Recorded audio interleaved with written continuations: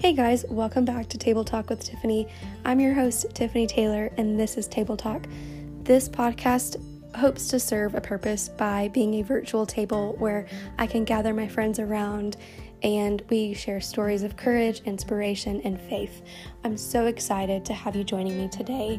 Let's Table Talk. Thanks for hopping on here literally so last minute. I just had so much free time. I'm like, I would really love to use this day to my advantage and get some episodes recorded. So I'm just really happy, number one, to talk to you because we haven't talked in a really long time. And honestly, this was the goal of my podcast is I want to have all my friends on because I want to share you to the world. So thanks for being my friend and thanks for being a part of this. So I'm really excited. I love being your friend. Aww. It's the best. So let's hop right in. I'm recording and I want you to just share with the world, the listeners, the audience, who you are, how we know each other, and what you're doing in this season of life. Great. Well, I am Andrew Maniaci. I am from Austin, Texas, but I am living in Redding, California right now. I am currently an admissions advisor for the Bethel School of Supernatural Ministry, and I'm doing that full time. And I also serve my mentor, whose name is Mike Mayashiro, and he does a ministry called Pneuma, and I am on his client services operations team, where I help build relationships with people and leaders outside of Redding to try and get Mike to travel and speak more often. And I also help with some of his events that he puts on, and I help him write his captions for his Instagram posts. And he also does a School of Reformation online, and I help facilitate small groups every other week to help the students process the content.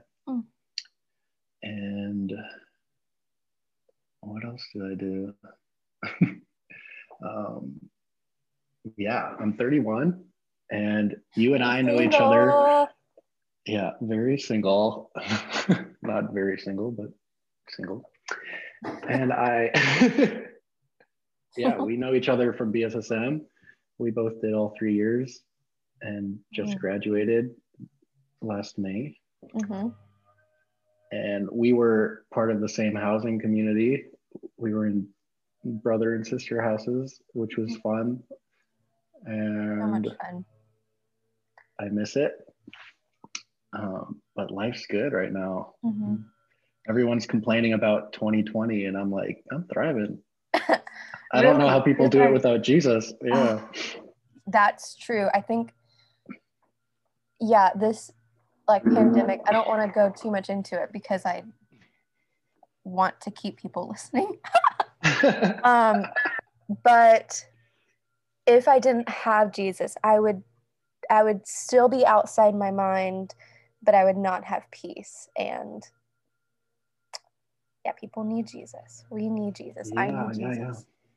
We were a part of the same housing community, and I was thinking about this today because moving home has just been transitional and very different from living in such a full, rich, thriving community of course my roommates, but the group of guys that we got to share the housing community with, you guys are some of the best men that I know. And I'm so thankful for you guys, really, to have just brotherly friendship with men who I fully trust, feel so safe with, have so much fun with. I'm just thankful, and I don't know how to better replicate it. I think that it was just so special. But Andrew, you were somebody who we knew for the full 3 years. And I think that I've seen you grow and step out into like someone who's really authentic over the last 3 years. Can you talk about like what the housing community did for you and like how you grew from living in community? Yeah, absolutely. Oh man. So my house, the guy's house, we were called testosterone, super clever. And we there were 14 of us living on this property. Um, and I was spoiled because there was like a main property and then like a guest house attached to the garage. And I was in like, we called it the annex. I was in the separated part with two other guys. And so I didn't get as much of the commotion because I had a little place where I could run away to if I needed. But the community thing is so important. And I didn't really grasp how important it was until doing this process of living with all these people and actually caring about them and letting them care about me and opening my heart vulnerably to like what this could be and not putting a expiration date on it because we all knew okay, school is 9 months long and you can go into a relationship like with the mindset, oh, this is going to be over in 9 months, or you could remove that completely and just let God do whatever he wants and fully invest into people without trying to self-protect. And maybe it will end in 9 months and maybe it won't, but why self-sabotage it and force it to end in 9 months? I think we do that a lot, but I learned so much about the Lord and realizing that he's every single person is a unique expression of him. And getting to know these people, it was getting to know God. And it's so beautiful. I think God chooses family. It's not always just blood. I mean, when people say they have friends that feel like family, that's probably because it's real. And I don't think that we were all doing that together on accident. And I think we've made some lifelong connections that are valuable and important to our process. And I would not trade it for anything. It was incredible. And you can't fully know yourself outside of community. You need what do you mean? Because I agree. You need feedback. You need talk about feedback. You cannot live in the light and nobody see you. It doesn't make any sense. You can't live in the light and nobody see you. That is so good. Oh, Andrew, we're like 5 minutes in, and I feel like I'm gonna cry. Oh, it's the Lord. I mean, seriously, we are called to live in the light. We are made of light from the Father of lights. And in order to live in the light, you've got to be honest. You've got to be vulnerable. You've got to let the living, moving river inside of you is like pushing stuff up to the surface, and you can like hide it and try to be a good Christian. Or you can let it out and allow your community to like wrestle with it and negotiate what is real and who you are. And you can figure out, what does honor look like here? How do I want to love these people selflessly? And how do I want to, we need to be known. It's part of our design, is to be known. So for somebody who is like, I want to feel those feelings. I want to feel known.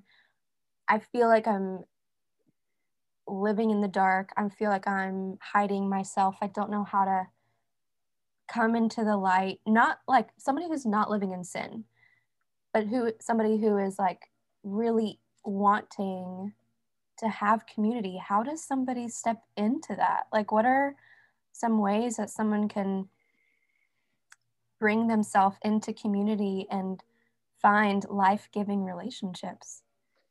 Yeah, I think everything flows in the spirit through desire. Mm. I think your first step is to admit that you want it, and then delight yourself in the Lord, and He will give you the desires of your heart. I don't think desire is a thing that we can come up with or generate. It's not like a thing that's from us. I think God plants seeds of desire in our heart with the intention of manifesting those desires. And so if we delight ourselves in Him, He's going to give it to us. He's going to inspire us to move forward in specific ways that are going to align us with where that's coming from, or how that's going to happen. So the first thing is to admit that that's in your heart, that you want it, and then follow the Lord. I mean, there's not going to be a formula. I hate formulas. I hate religion. It's relationship. It's intimacy. It's being honest with God and vulnerable, being vulnerable and honest with yourself, getting to know your whole person, body, soul, and spirit. And then it's being willing, being brave to actually share those things, even when it's no one's asking for it. Be brave to share things when no one's asking, even if someone's not asking for it. Yeah. Not like you're not like forcing things on people that they don't want, but you're honestly representing yourself. You're present in the moment, and you're showing up, arising and shining, and not like suppressing yourself because of lies you believe about rejection or performance or whatever else is going on. Like people, you got to believe that Jesus is the truth. Truth is a person. So anything not found in Him is a lie, which means it's not real. And there's no rejection in Jesus.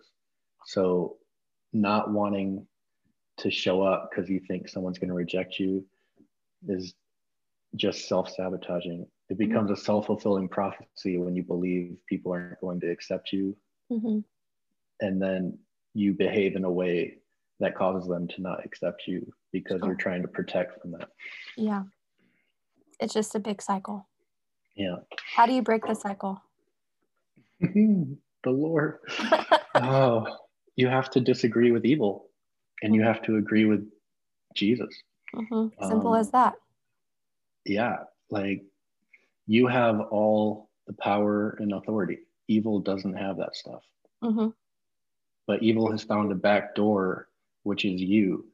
And if it can propose an idea to you and you can agree with it, you give it permission to operate your faculties and to like pull up your memories and your everything and convince you to justify this lie and behave in a way that's outside of yourself. Yeah. So you have to disagree with that. You have to believe what God says about you, your loving dad who sees you as perfect, and you have to accept that even when it's uncomfortable. Yeah, totally. Yeah, totally. Somehow we've decided that meditating on worry and lies and anxiety and not true things can make up 90% of our day, and we will spend an hour or something in prayer, and hopefully that's okay. But what I've found in my personal life is as much as I believe something that's not true, it takes work to believe something that is true. If I'm trying to unlearn something at the beginning, it feels like I'm lying to myself, or I'm I actually don't believe that. I'm so lovable that, whatever. It feels like untrue, but then as you keep working it and you're like, no, this is true, and then 2 weeks later, a month later, 6 months later, you believe the truth and the lie sounds like the lie. So I would just encourage people who are like listening to you spit wisdom, like just start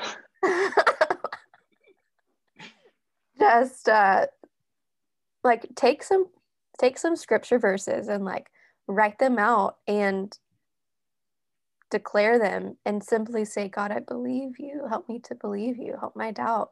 Help me to believe that the truth is setting me free of this lie cycle that I'm in. Mm-hmm. Yeah. Yeah. It takes repentance. And the thing about repentance is God grants that. You don't get to control it. Yeah. It's good. It's not up to you. I mean, your own faith isn't even up to you. He gives us the gift of faith. It's his faith that we tap into, and he believes in you more than you do. Thank God for that. Yeah. Okay. Yeah, I used to be riddled with rejection. I used to think I was totally introverted, and I believed the personality tests, and I wanted to just play video games by myself and isolate, and I didn't want to have like materialistic conversations with people. Like if it wasn't immediately spiritually deep, then I just didn't care about the actual human that I was interacting with. And it was gross. Was that self-protection? Yeah. I was afraid of being known. I was afraid of being rejected, and even in college, like I loved dorm life, and I loved just like people coming in and out of rooms on the hall, like unexpected, and just always having people to hang out with. But a lot of those relationships that I thought would last forever went away because I didn't actually connect heart to heart with people. I like was performing, and they didn't really know me. And so yeah, that's a scary place to be when you're in friendship and you have an expectation that this is going to last a long time, and unfortunately in the middle of it you don't know that you're performing, and you don't know that you're actually not bringing your full self into this relationship for someone to know you and impact you. And I feel like that's something that I've really found within our community in Reading is like, I feel like we really knew each other. I felt like we made a deep impact on each other. And it's just like, how can we like teach people to do it again, you know? Because I want people to experience life-giving relationships. My brother asked me the other day, we watched some movie and like this guy just like came and like gave this girl a really good hug, like just a friend to friend. And he asked me like, does physical touch for men feel different than women? And I immediately thought about y'all's house. And I was like, yes, it does. And I totally welcome it if I feel safe with the guys. Like if I feel unsafe in my heart, then physical touch doesn't feel good. Like a hug, scratches on the back, anything. Like if I don't feel safe, with you because I've done the work of the heart feeling safe, because you've let me know you and I've let you know me in a safe friendship community way, then yeah, I love brotherly hugs and I love brotherly affection because these are my friends, you know? And it just made me think like, why do I feel safe? What makes you feel safe in relationships? And I think that it is the vulnerability factor of like, you've let me know your heart. and your heart is good and trustworthy. Therefore, I know that I can trust you and I can feel safe with you, you know? Yeah, even that is, I would say, borderline inappropriate. Like the idea that we get to lean on our own understanding of people's worth in the area of trust, and we get to demand that they perform for our trust because we've decided that trust is our commodity that we own, and we get to decide how to trade that, and we're bartering our intimacy with people. For me, trust is a spirit. It's the nature of love. Love always trusts, and that spirit can express himself in different ways. He can say yes, he can say no, but our heart posture towards people should always be trust. Because we don't trust them because they're trustworthy. We trust them because that's what he's doing. Mm. So yeah, like there's definitely that relational equity of like we've both been vulnerable together. We've built intimacy here. This is appropriate for us to engage in this way. But there's also like, what's the Lord doing? Mm-hmm. Are you like limiting what he can do because you've decided that safety is a higher value than obedience, or what? Like we always have to check that motivation. Yeah, totally. I agree with you. That's good, Andrew. Thanks. You said earlier that the guys in our house were the best guys. Do you think that somehow that house just attracted all the best guys in the world, or do you think that we became the best because of the house? Like, I'm curious. Well, I think I would say that it's maybe a hyperbole. Like, I don't want the other men in my life to feel like, oh, well, where do I stand? Like, Oh yeah, that's, yeah. you know what I mean? But I think BSSM is such a beautiful journey that it was marking for me. And the people who I like walked with, I mean, I will just never forget them, you know? So Mm-hmm. I think like when you walk in different, ooh, when you walk with people, like there's a different beautiful relational bond that you have, you know? I think that what Thomas, the landlord, like interviews guys to live there. Like he's not just accepting anybody. Right. I think that he does a beautiful job of choosing like who to live in that home because his vision is for discipleship. And our first landlord, Kaylee, like they were doing this together. So I think like there was a setup long before we got there that was cultivating discipleship and community in a way that we just freely got to step into. And so I think there's a level of legacy there that we inherited. And I think that it was the choice that we made towards one another to be friends and to go past uncomfortability and keep choosing each other over and over again, even when your friends fast for 60 days and are wearing a black suit. Or when you don't want to, you know, because there are people in that house that I never got the chance to know in first, second, and third year because there wasn't choice there. Yeah. So I don't think that, I think the best guys quote is just because there's a deeper mark on my heart, if that makes sense, you know. So yeah, and you know, having I think that there's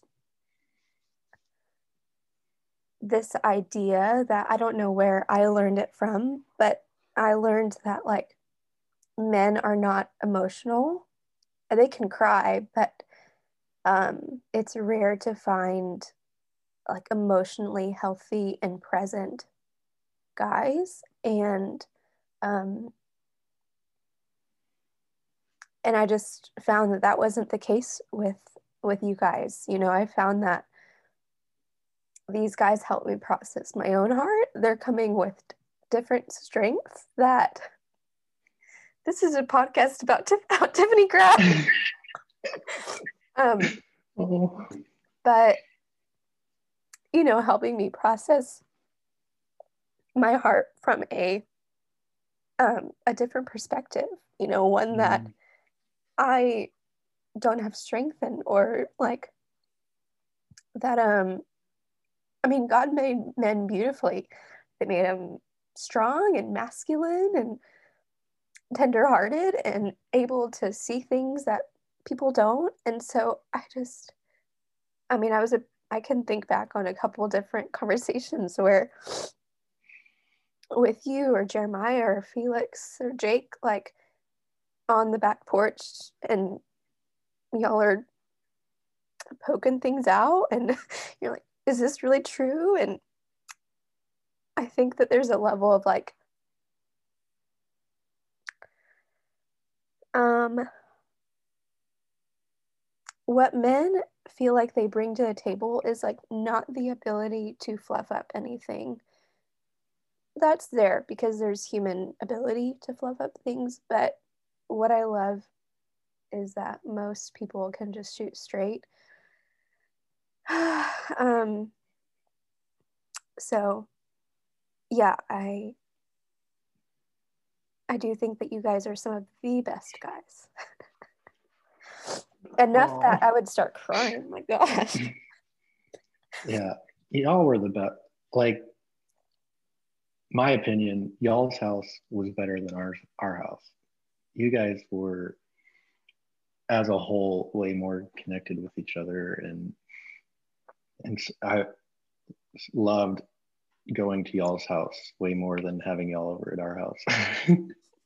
Just because that it just felt like your whole house was participating in our visits, whereas our house, there were some guys that didn't fully choose in, and there was that dissonance that I always felt. But yeah. Well, we're here now. Oh man, I didn't know I was going to be so tender. Oof. That's okay. That's good. And I hate this idea that men are not emotional, because I just don't believe it. I think, like, as we're raised in the world, we just get proposed all these lies from spirits that suppress us and blind us from ourselves. And part of knowing yourself is knowing what you're feeling and why you're feeling it. And I'm excited to be part of changing that and helping men, like, yes, connect with their emotions and be real people and be able to contribute to their relationships in a way that's helpful and life-giving. Yeah. I'm here for that too. Yeah. I mean, I love what Jason Valentin is doing. He's leading like this men's discipleship group, and it's all about men connecting to their heart. And I'm like, yes, I just feel like there is a movement across the world happening where men are waking up to letting go of the idea of being perfect or put together. But I think it goes back to the vulnerability thing, like just letting yourself be known. Like, it's not scary to be known, and it's okay to cry. Like, there's no apology there. Ooh, I don't know who that was. Was it work again? No, I don't know. I just declined it. Sorry, person who just called me at 12:21 on a Thursday. Okay, Andrew, here's the real question. When are you coming to visit us in Texas? I am for sure coming to Austin around Christmas time. Okay. My dad's birthday is 2 days after Christmas. He's turning 60, and my mom wants to have a big party for him. So I agreed I would be there. So I will be there around Christmas time. So we'll have to make something happen for sure. Yeah, I would love that. Joy just moved to Austin. Yeah. Yeah. That's crazy. She lives in the not the condo, the apartment complex right next to Tab. Nice. Yeah. I just saw Tab. She made a surprise visit to Reading. Yes, I was so jealous about those visits. I just wanted to be there so bad. But it was fun. It's so good. Well, okay, my last question that I ask my friends is, if you could throw a dinner party and there's no budget and no restriction, tell me about it. Like, what would the table setting look like? What would the activities be like? Who would be coming? What's the apparel? Like, tell me all of it. Oh gosh. Okay. I think I would rent out a cruise ship. Yes. And then we would go on a Mediterranean cruise. We would hit Italy and Greece and all these great places.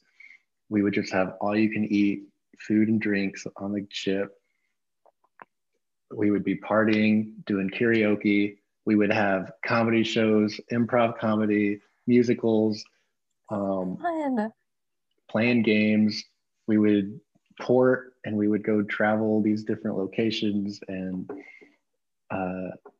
just experience the cultures. And then at the end of the cruise, we would just all get drunk in the spirit together and just enjoy the presents and celebrate life together. I love it. Oh, I want to go. Whenever the party happens, I'm there. Cruises are the best. Yeah, I really think that we should plan one for our houses, but that can be an offline conversation. Yeah. Oh, well, Andrew, thanks again for like hopping on here and being such a down friend. Always down. Always down. Yeah, that's on my bio. Always down. No, it's not. For anything. Well, I think it's a good one. For anything, whatever it is, Andrew's there. Okay, as friend. long as it's good. Yeah, as long as it's good. Let that be in there. Yeah. We're there. Thank you for having me. This was fun. You're welcome. Love you. Love you too. Bye. Bye.